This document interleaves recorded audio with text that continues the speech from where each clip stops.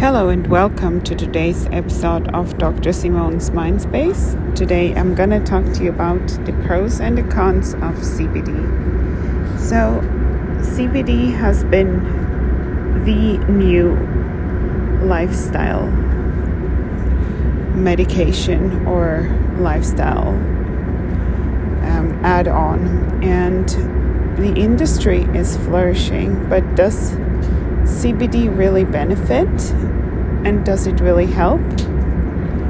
A recent survey by 5,000 people has seen that 60% of its respondents said that they use CBD against anxiety. So my question as a medical researcher and a scientist and clinical psychologist is really, so how is it about anxiety? So, and what is CBD? So it is part of the cannabinoid, and it has, in comparison to its bigger sister, the THC, no active ingredient, and therefore does not make you high. But at the same time, it can still have an effect. So, whereas THC, the active substance, can increase anxiety, it's not yet clear whether CBD is having any effect in reducing it. So, CBD is being studied to help people recovering from abusing THC.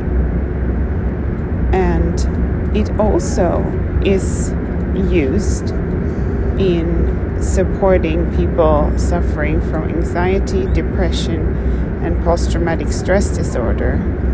It's also marketed to promote sleep. Part of CBD's popularity is that it supports to be non-psychoactive, and that consumers can reap health benefits from that plant without the high or the midnight pizza munchies, as a lot of people feel when they consume THC or the active substance. In the United States, it's marketed and used in oils, nasal sprays, lollipops, and different other supplements. And what has been recently done is that there's been an increase in randomized controlled trials, so the golden standard of research, in order to see whether CBD actually works. It's promising a lot of different therapeutic avenues because it's relatively safe and therefore widely used in different areas of medicine. And one of them is treating people for conditions such as anxiety, depression, and sleep problems, but also for people suffering from, for women particularly as well, suffering from monthly menstruational pain, and as called PCOS. And beside that, it's also been used for other chronic disease and for people who go through chemotherapy. And how about the effect of people taking it for these diverse, different mental health problems and also chronic disease? The studies so far are limited and therefore widely heterogeneous, meaning like some support it, some see no effect, and some do at least not see any harm, which is very important. And therefore, it is a benefit for everyone to use. And one thing that is very important is that it is sometimes not a clean extract, and therefore buying supplements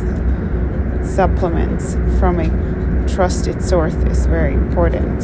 And therefore we're collaborating with a company in Switzerland that is producing everything in Switzerland and is also one of the female-led companies and part of the female empowerment movement I've started called Une sur 100. And very, very excited to announce that our optimal performance practice in Zurich, in the city center, will have an event on the 24th of March together with a company providing CBD products made in Switzerland. And one of the things you can get to know more about when you're at the event is the CBD patches that are actually created and tailored to women and women's health, which are supposed to support you when you have PCOS or other stomach pain related to your menstruational cycle. So I really hope that this has been inspiring for you and that you will endeavor a journey of well-being with CBD, or of course also without. Thank you very much for listening and have a wonderful rest of your day. If you have any questions, don't hesitate and reach out at Une sur 100, at Optimal Performance, or at Dr. Schwank. Thank you and have a great day.